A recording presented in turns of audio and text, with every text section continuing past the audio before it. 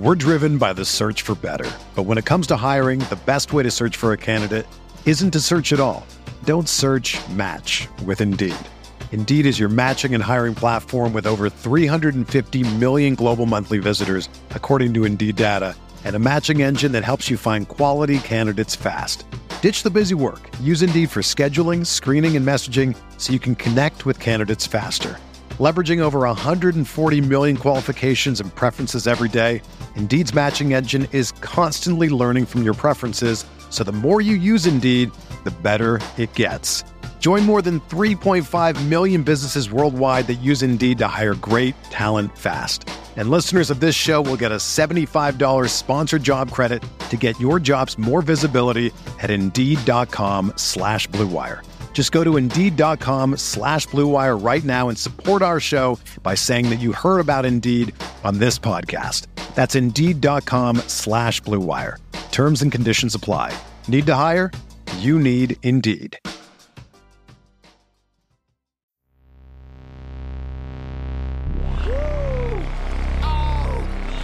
Shot slammer jammer, baby.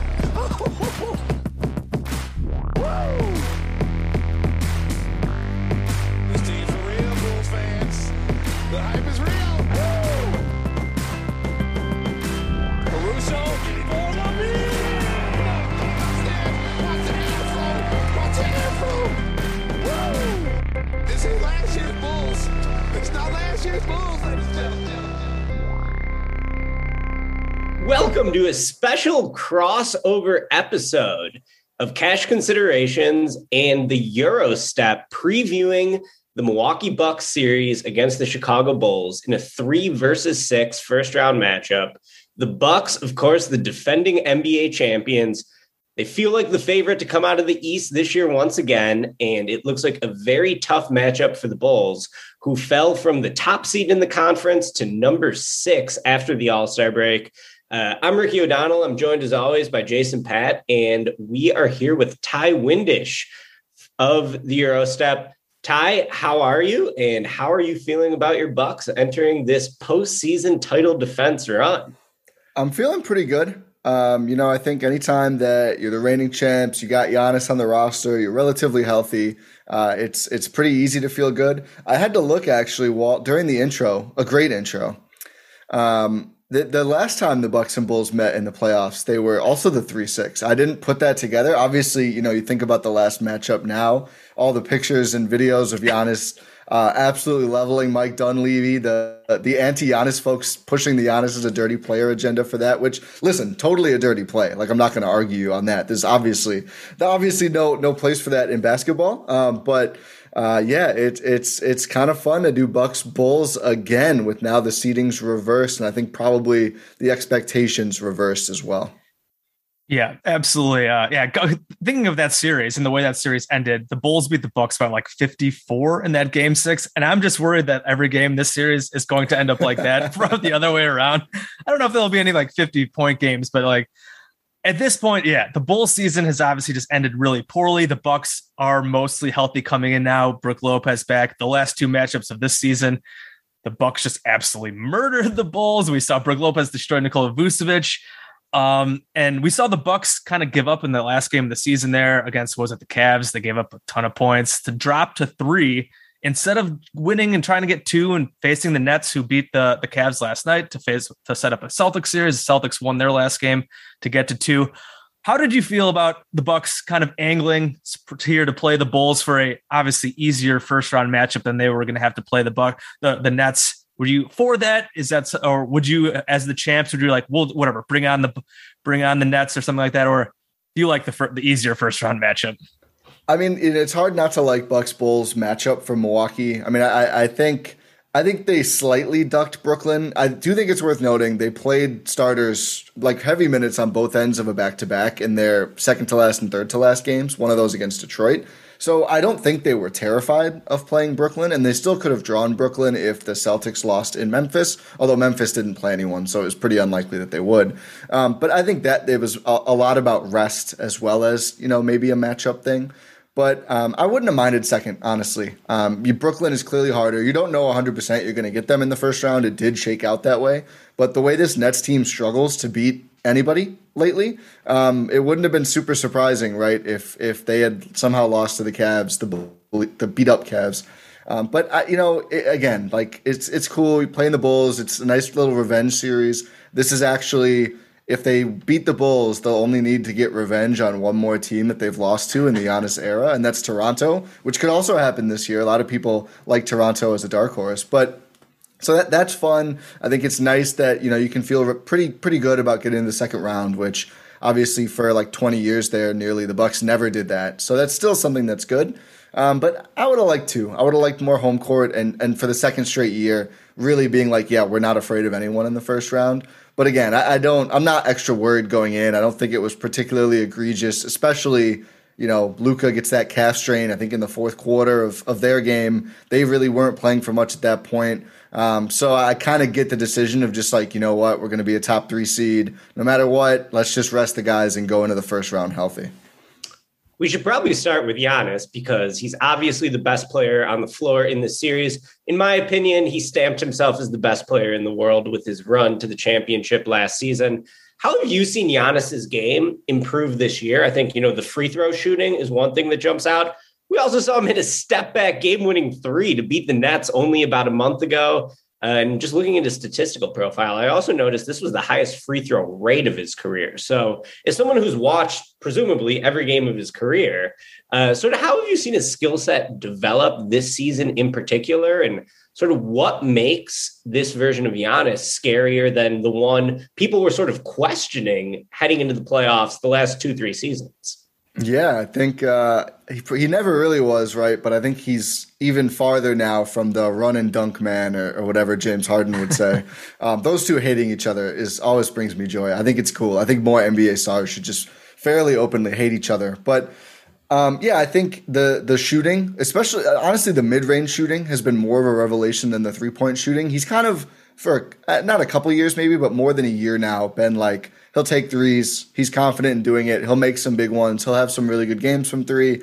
Every time he does, you go, oh, is he up to like 35% now? And you look and it's like still 32%, 33%, 31, whatever it is, not that league average mark that you'd really love to see him at.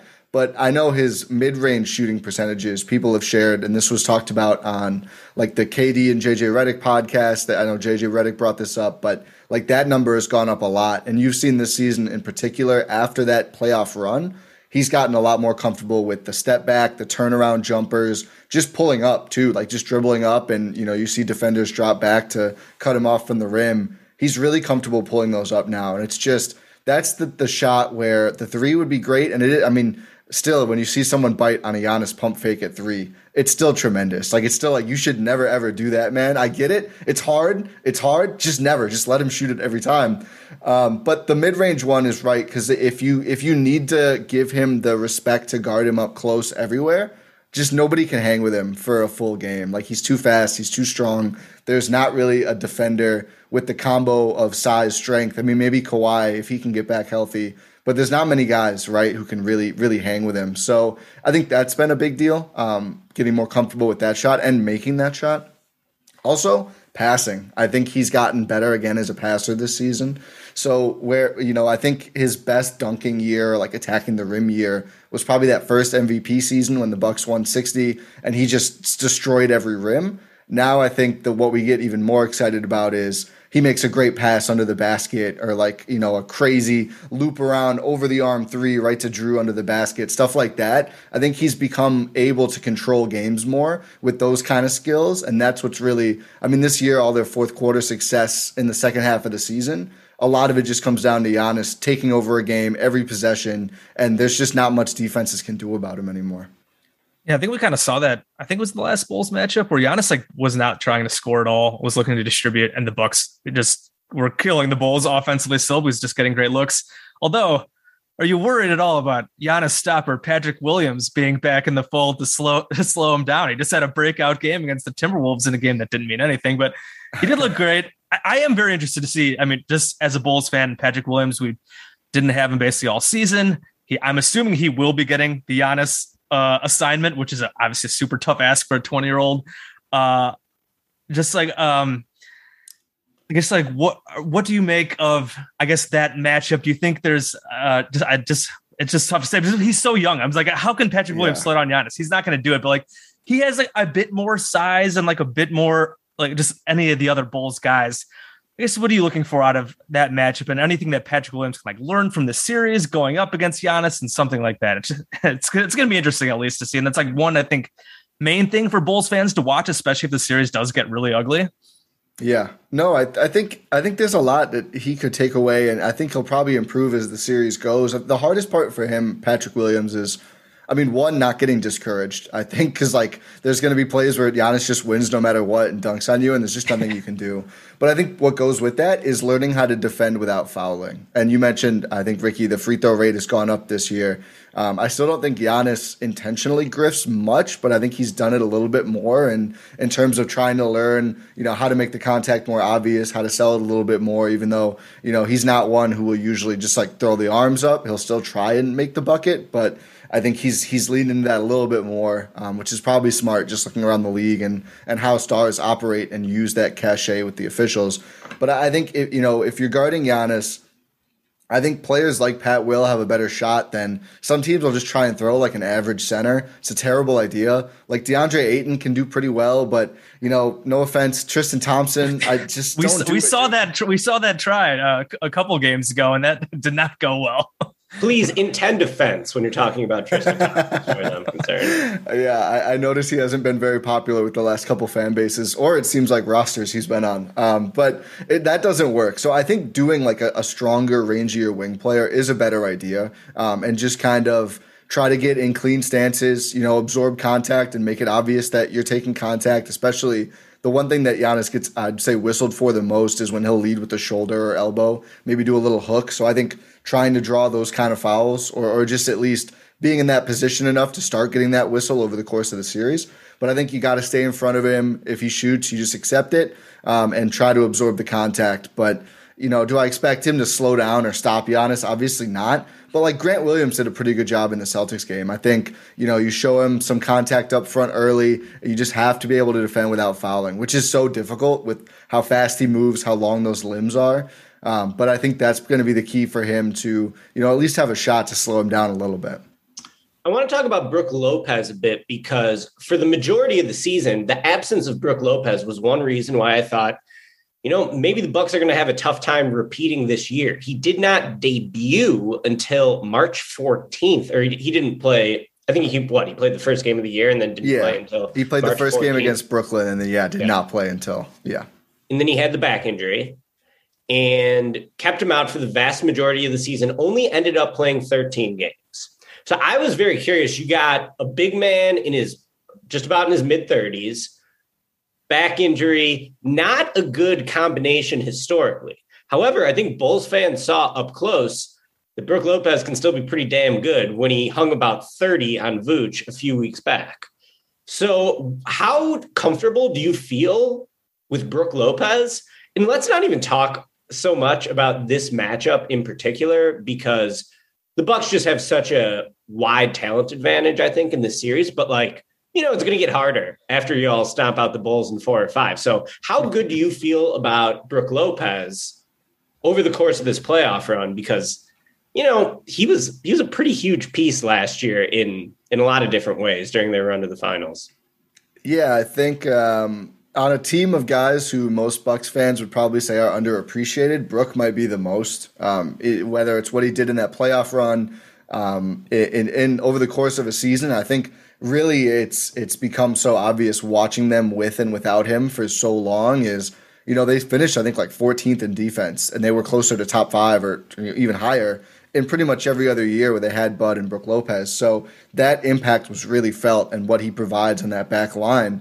And I think the Bulls game, there was a couple games. The first couple, he looked pretty good defensively. I think we tried to be so cautious with our expectations, right? Because like you mentioned, an older, legit 7-footer, a heavy guy with a back problem sounds like such a terrible combo. And then, Serge Ibaka, similar age, had come back from back issues. Does not look all that good from a Bucks perspective, seeing him up close. I can vouch for that. But Brook has looked tremendous. And I think really Milwaukee tends to be, outside of Giannis in the playoffs after the knee injury versus Atlanta, tend to be pretty cautious with injuries. I still think that it's likely that Brook could have played sooner, but they really wanted to keep him out and maximize the recovery time for him this year. And I think, it took him actually longest to get comfortable. First, not fouling. He committed a ton of fouls in his first game or two back. And second, banging down low on the offensive end again. Like defensively, he moved pretty well from the jump when he came back. But offensively, he really just shot spot-up threes for a while. And then you could see him get more comfortable, play more minutes, return to the starting lineup. And then he's dunking on teams. Like he's hitting those glacial speed drives, all the classic Brook Lopez stuff. And we've seen him play, I think, 30 minutes once or twice, at least 22 minutes in pretty much every game. He's looked really good. So, as unbelievable as it sounds, and that was what we were most concerned about too all year, it's like, I don't know what they can do if Brook's not the same or if he doesn't get back this season. He looks great. And I don't think he's really sat many games out, except for, of course, the one nobody played. So it's been really encouraging. And I think this is a good matchup for him, it seems. I mean, Brook Vucevic, that's probably the Bulls' one way in, is Vucevic having a really good shooting series and just providing all the defense you could ever expect and more from him. The hard part, of course, is you have to contend with Brook and also be that backline defense against Giannis and Chris and Drew on their matchups. Like, I don't envy any center who has to play the Bucks. But I think Vucevic, even just offensively, if he can nail threes, we saw that Orlando series a couple years ago. He was able to score because the Bucks will drop. So there's a lot on his plate, I think, probably way too much.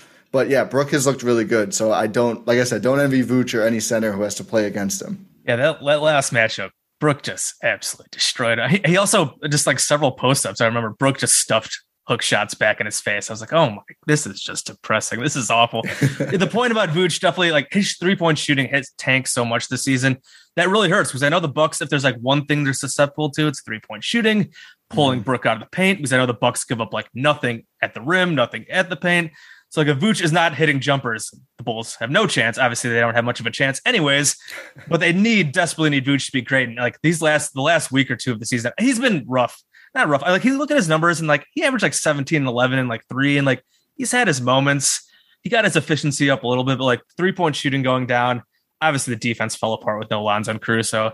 And then some of these high profile matchups against the Bucks here, he was awful against the Heat. I think like all the matchups against the Heat, all these like really tough teams, like he just has seemed to have wilted. So really rough. Hopefully, Brook Lopez does not completely emasculate him again throughout the series, but. Just talking about the Bulls a little bit, shifting gears to them. What has been your take on them? Obviously, the Bucks have murdered them for the last 3-4 years. Giannis has not lost to them since 2017. This season, the 2 close games in the first couple games. We obviously had the infamous Grayson Allen game. We can talk about that a little later if we want. And then the second game, the Bulls controlled a decent part of it and probably should have won that game, and then fell apart down the stretch. And then the last 2 were just complete blowouts, as just a part of the theme of this Bulls team falling apart down the stretch here. What have you made of this Bulls team? Is there anything that has you worried? DeMar is obviously a great player, has that awesome season, but anything that gets you worried at all about maybe the Bucks letting down, the Bulls taking advantage of any Bucks weaknesses? Yeah, I think what's interesting about the Bulls matchup is, and this is probably going to be taken as sacrilege by Suns Twitter, but it's almost like going up against the baby Suns, just because you've got the 2 guys who can really eat from mid-range and even a little bit farther out. And that is tricky for the Bucks a little bit, just because those are the shots they generally like to give up, and they have to do stuff that they don't usually like to do to take those shots away. Like they really, Bobby Portis's role against Phoenix was huge, like perilously huge, but it worked out. Brook wasn't playing as much or closing some of those games. I think obviously there's a lot of differences between Phoenix and Chicago, but one of them is just Ayton's role in that as like an elite lob man. I think Vooch probably not putting the same pressure on the Bucks' interior defense. And I think we've seen like some of these games, DeMar has been really good against the Bucks. Like I think it was the last time they played, like just going off about how great of a job Wes Matthews did defending him. And he did. And, Wes defending without fouling is one of his specialties. That's huge. That's going to be huge in the series. I think DeMar had 40, right? Like it didn't really matter. They didn't slow him down that much. And that shows you that's going to be something where the Bucks probably are going to give up some huge games to DeMar and to LaVine if he's feeling all right. I know he hasn't really looked great for his standards since coming back. But I think, those two guys being red hot from mid-range, and then, the Bulls are going to have to find some advantages on the margin. I think that's their formula for stealing games. But I think the Bucks' perspective is going to be like, we'll let DeMar shoot over Wes all day. We'll let LaVine shoot over Drew. The guys will move around. I'm sure Drew will take some stints on DeMar as well. But I don't think they're going to abandon the drop as much as they can against Chicago, because their preference is to defend like that. I mean, take away the rim, try to take away threes as much as possible. If they're over helping, that could be the way the Bulls get into a game too. If you see that, sloppy help go toward DeMar, opens up a corner three, that's something the Bucks are going to have to watch for. But I think, honestly, they're probably going to say, good luck, DeMar and Zach. Shoot a bunch of mid-rangers that aren't wide open. We think we can outscore you enough on the other end for it not to matter if you're pretty hot. And I think it's probably, against this team, a better strategy than it is against Phoenix, because I just don't know if there's going to be enough other scoring or enough defense to make it so the Bulls end up outscoring, even if DeMar and Zach have great games. You took the next question right out of my mouth. I wanted to ask about the matchups. Who Holiday guards in this series? Obviously, both teams are going to throw multiple defenders at their other stars. Jason talked about Patrick Williams primarily drawing the Giannis assignment. I think Giannis is going to see a lot of zone. I think Giannis is going to see a lot of Alex Caruso, some Javonte Green. It's going to be the same thing on the other side too, right? There's not going to be one guy specifically guarding DeMar or one guy specifically guarding Zach. But you just mentioned Wes Matthews drew the assignment on DeMar for long stretches in previous matchups in the regular season. Just sort of how do you expect those defensive matchups to shake out in terms of who's spending the majority of their time on DeMar and who's drawing Zach?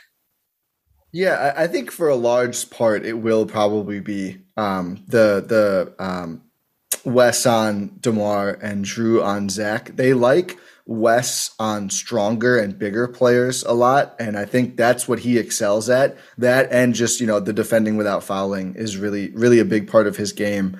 And you'll see, when he was guarding DeMar, I remember he'd literally have his hands behind his midsection when he's going around screens, just to make extra sure there's not, and it doesn't always work is the funny part, but just to make extra sure there's not going to be a whistle there. So, I think that's going to be the default. I think Chris will get some shifts on those guys as well. I would expect not to see Giannis as much. We'll see what they do. If the Bulls go very small where DeMar kind of plays the 4, I still don't think they would put Giannis on him. I think they're more comfortable to have him on, whether it's even Caruso, right? Anyone off ball where he can do that ranging thing.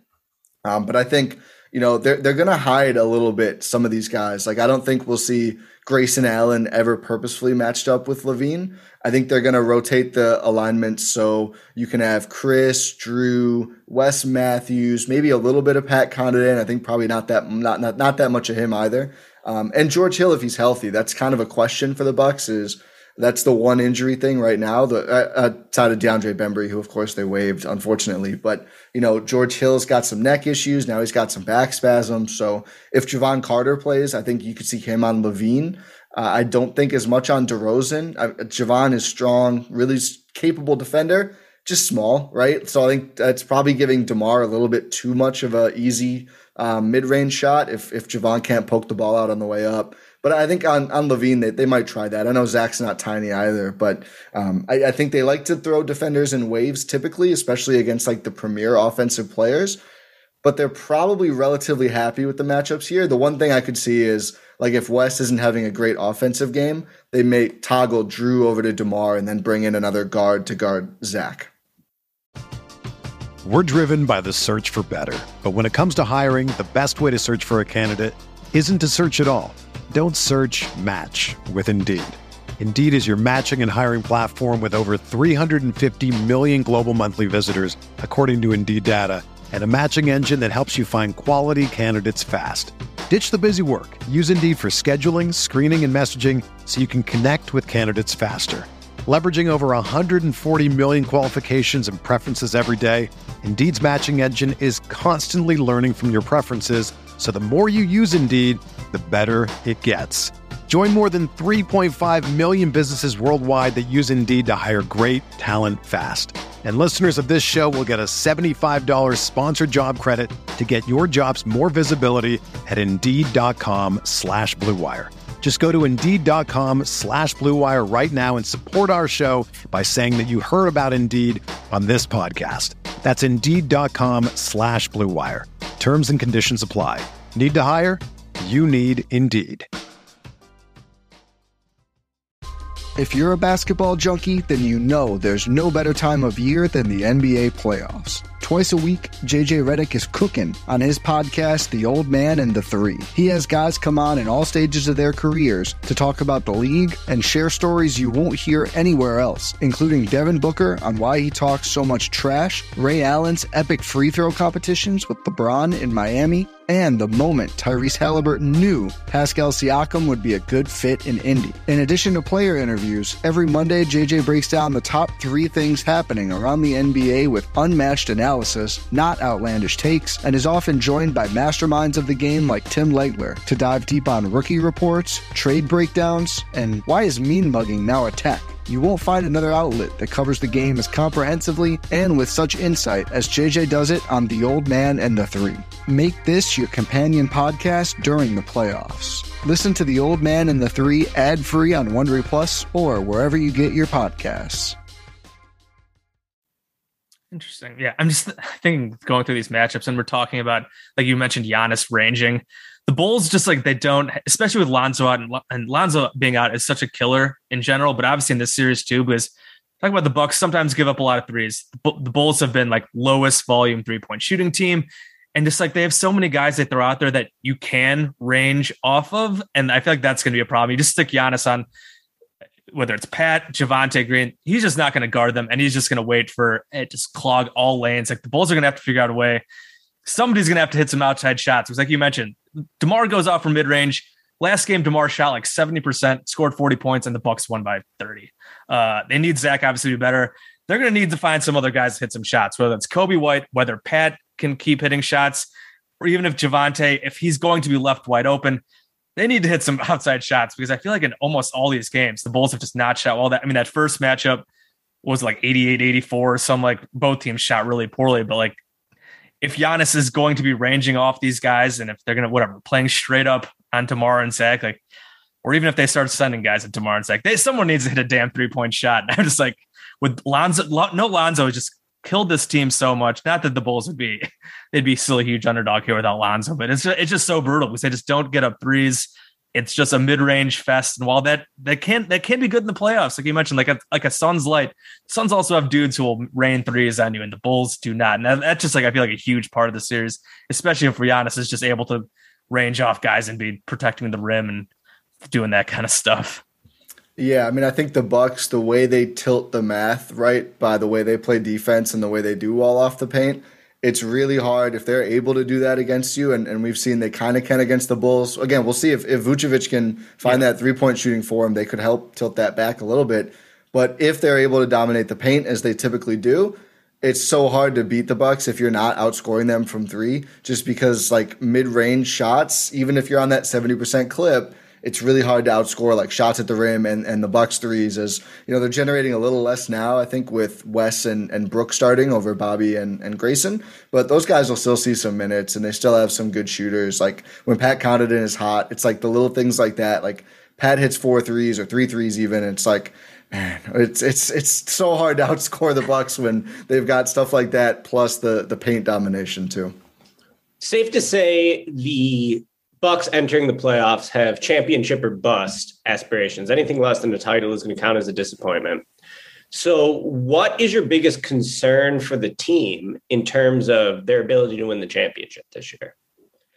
Yeah, I think it's easy to just try and pick one between offense or defense generally for the Bucks. And I think I still am pretty confident in the offense. Even going with Wes as a starter, you obviously lose some dynamism there. But I think defensively, it'll just be even post break. They haven't had a great defense, and I think they believe that we've seen stretches where they're amazing, but it just hasn't been whole games. So I think for the Bucks, their biggest concern is probably going to be being able to defend at that championship level effort, or not championship level, I guess, just works by itself. for enough of a series, and they just haven't done that very consistently this season. Again, 14th in defensive rating is really bad for the Bucks. It's great to see the offense is go the up. third quarter thing still a thing? I meant to look this up. I know they were like through a good portion of the year, like they were good defensively in like every quarter, and then the third quarter they're like worse in the league. Has that still been a trend? Yeah, it's been here and there. I think they actually won it against the Cavs, which was hilarious, but that wasn't a real game anyway. And like the Pistons, they did really well, right? I think the Celtics, I don't remember. They might have lost it.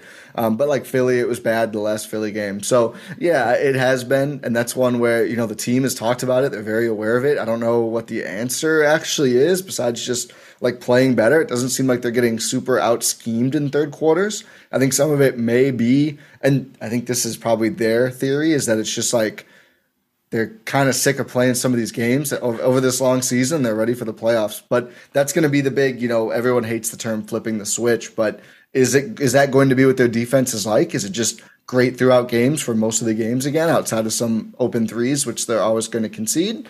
Or are we just going to see these lapses too repeatedly, which then I think makes them a lot more beatable? So it'll be interesting to see even in this series, right? Like, are they going to let Chicago go on some runs where they're just getting out-efforted a lot of the time? Or are we fully locked in now and it's just good to go? And I fear there will be some, but I think limiting those and playing strong defense all the way through games is probably what they need to do the most consistently. So as a follow-up to that, obviously Giannis is an absolutely elite defender, might win Defensive Player of the Year. Drew Holiday is like superhuman defensively, the best defensive guard of his generation.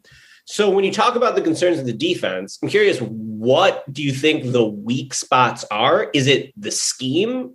When you project forward maybe a potential matchup with Phoenix, obviously they have the two mid-range assassins. You talked about the Bulls kind of being built in a similar manner. I agree with that. Is it the scheme that worries you? Is it like, the presence of Grayson Allen? Is it Middleton's defense? Like, where do you feel like is the weak spot in Milwaukee's defense this year potentially?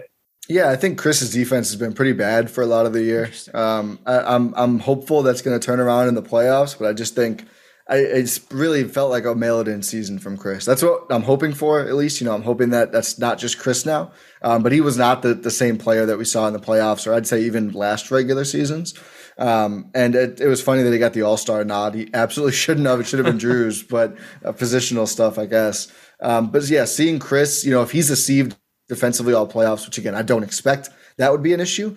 I think they still really struggle, even in drop, but especially when they're not in drop, of like how to send help right. They send really sloppy help at times, and either it's too obvious or it's too close and it gives up a shot right away, or it just doesn't get there in time, or they break down, rotating or stuff like that. And it's frustrating because sometimes you'll see it's like super crisp. They're to the guy before the passes, everything else. But sometimes there's just like these open threes that even for the Bucks, that it doesn't have to be that open, even the way they like to play, right? So I think that's one of the big ones. And I know there's been PJ Tucker in the last playoffs was saying like, don't help on KD. Like, I'll make him work, but we can't leave these shooters open. And it sounds insane, but I think there's some truth to that. I don't think they should never send help, but I do think they need to be smarter about it. And I think it was the last Nets game, Giannis helps on KD to force overtime, and it was perfect. Yep. Like, he didn't go until the last second. He contested the shot, didn't leave a wide open pass. It's got to be more crisp like that. And I think their rotations, and this is, they're used to just sticking in drop and not having to move around, I think, the whole court as much. That's something that was kind of a work in progress this year. And that could be something that, again, comes to bite them in the playoffs. As this is, we're talking about Bulls Bucks here, we've got to ask about Bobby Portis. Former Bull first round pick.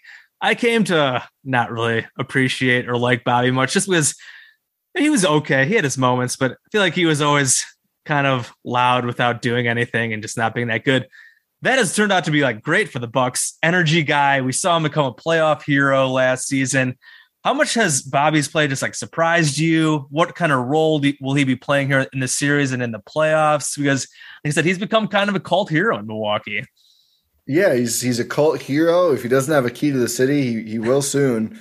But I think he's also become like, and not to do like a Heat culture bit or whatever, but he's become a really big culture guy for the Bucks, I think, because they don't have that many talkers in general. There's just not that much that gets out.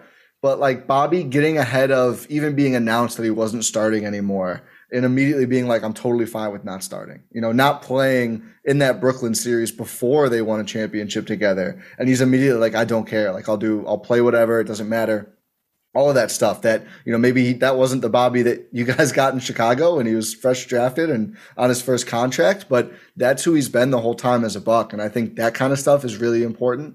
And that's probably why, you see him getting offered a deal and PJ Tucker not that PJ wasn't that, but I think if Bobby isn't that kind of a guy and that kind of an important figure for their locker room, I think they probably don't strive to keep him as a priority this past offseason. But offensively, clearly that's where a lot of his strength is, hitting those threes, the offensive rebounding, scoring at the rim, probably too many mid-range jumpers off the bounce, but, you win some, you lose some, double-edged sword, all that stuff.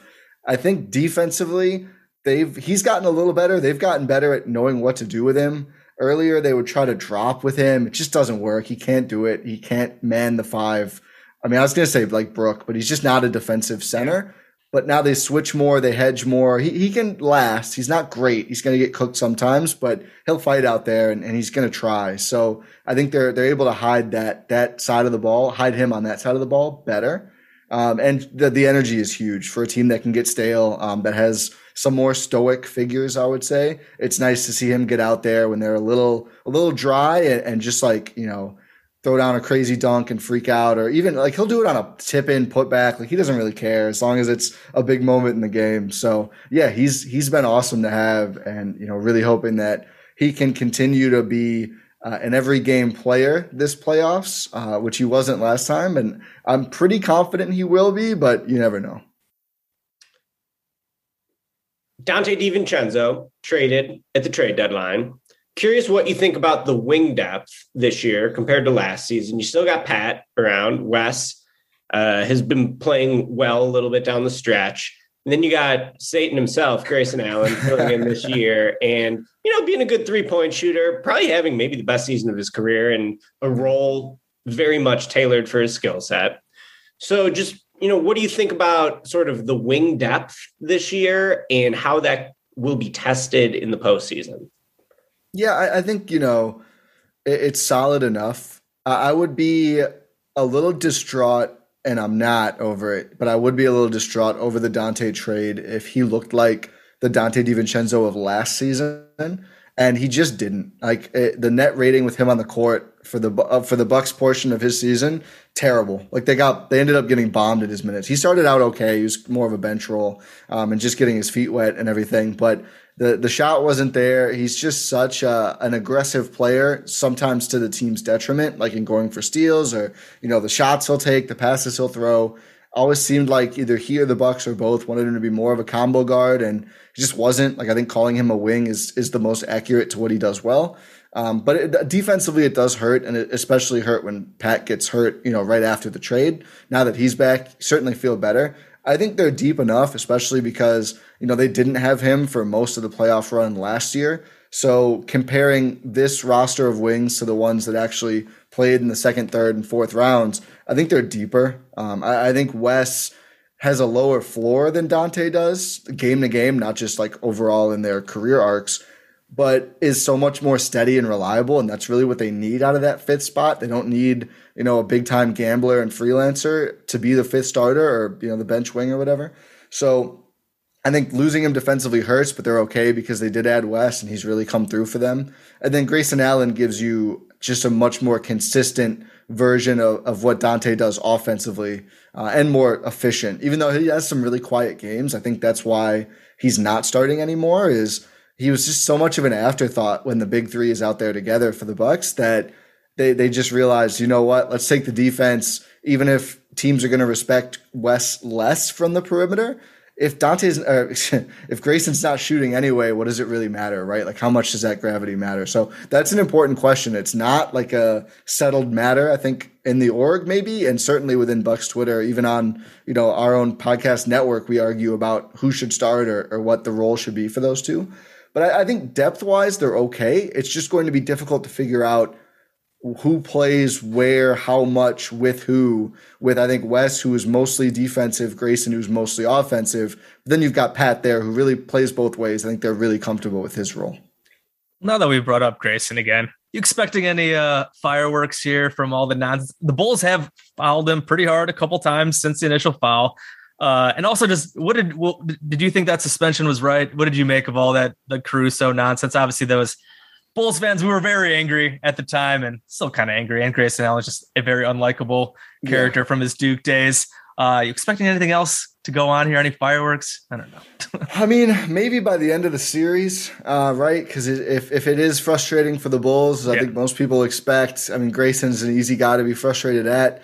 I thought the suspension was warranted. I thought it was a dangerous play. I didn't think he was trying to hurt Caruso necessarily, but I did think like there's just not a place in the NBA for even incidentally throwing a guy down in midair. It's just such a dangerous thing. So, and Bucks fans have been upset about the suspension.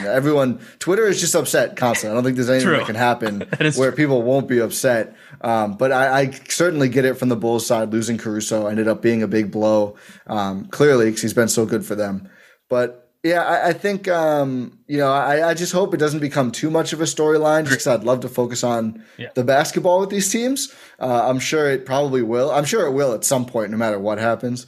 I hope that the Bulls have kind of gotten it out of their system. Vooch got him pretty good in the last game. I don't know if Tristan Thompson has yet. I know he's, I think, said the most about it. Grayson blocking him was a personal highlight of their last game for me.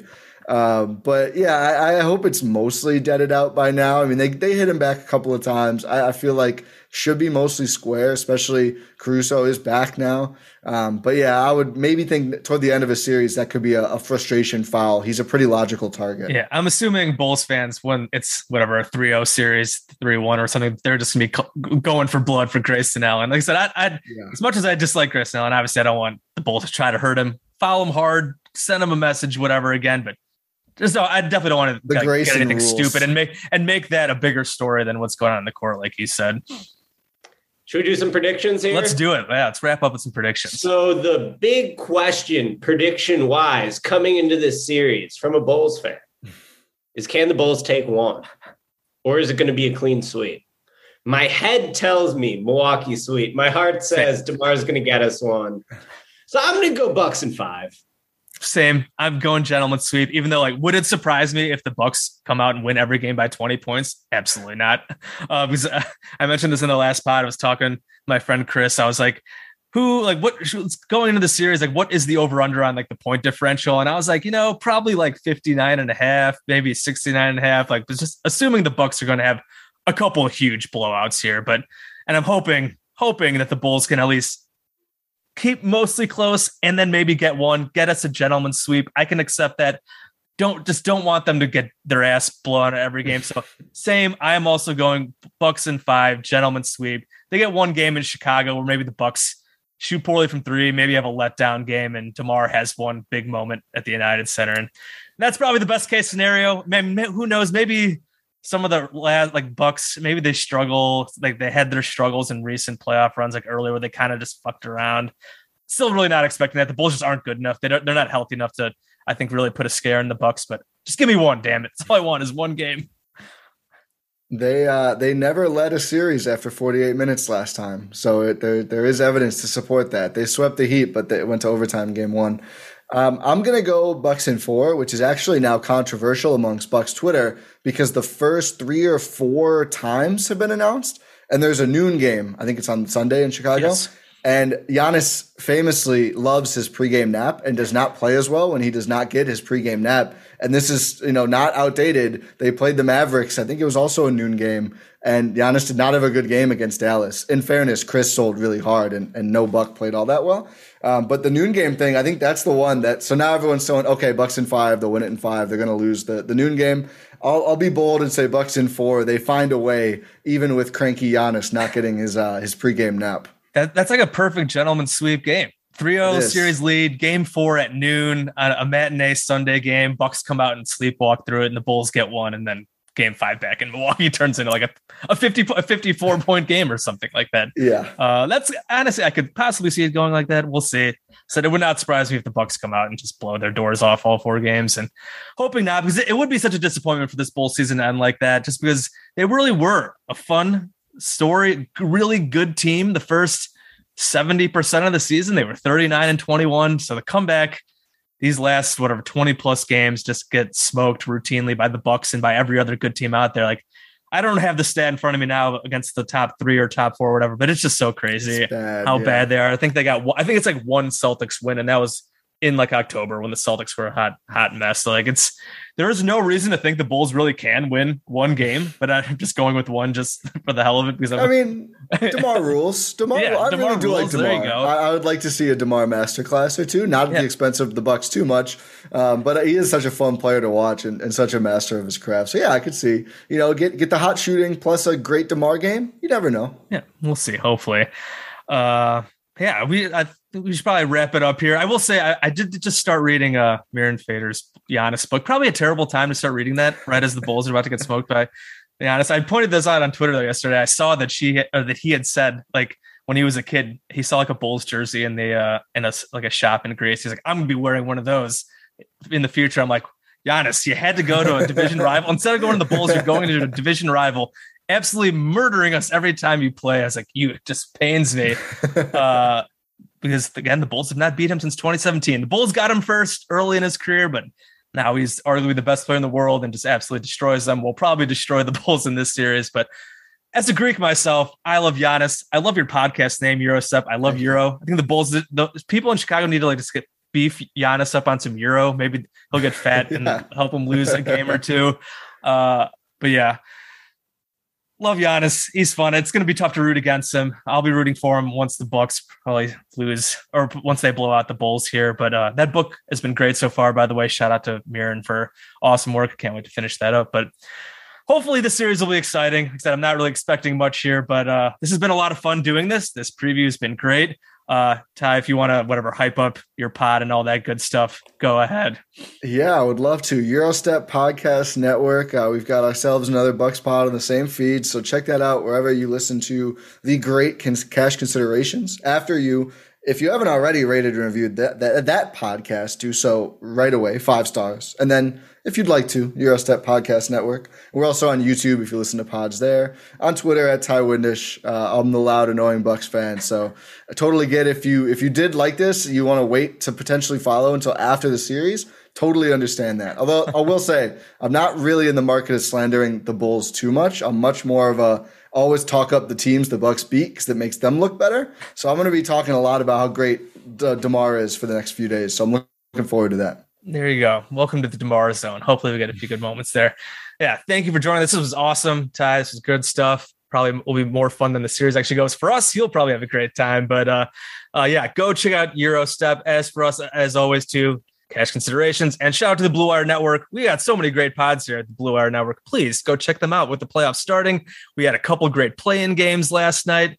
The Nets advancing and then the Timberwolves advancing. A lot of drama there with Patrick Beverley, with the glue lady. That was just some goofy stuff going on. Great way to start the NBA postseason. Hopefully this will be a really fun postseason. Good luck to your Bucks. Like I said, don't kill us by too much. And as always, to everybody at Cash here, please do rate and review us. As Ty said, please give us those 5-star ratings on Apple Podcasts. We're also on Spotify, Stitcher, Google Podcasts. Follow me on Twitter. I'm at Bulls_J. Ricky is at ESPN_Ricky. So we got game 1 is on Sunday, 5:30 Central Time, and then we get a couple days off then until game 2. I think Wednesday. It's like Sunday, Wednesday, Friday, Sunday. So yeah, looking forward to it. Thanks again, Ty, for joining us. We will talk to everybody next time. Hopefully we get a somewhat competitive series. Take it easy. This is last year's Bulls. It's not last year's Bulls, ladies and gentlemen.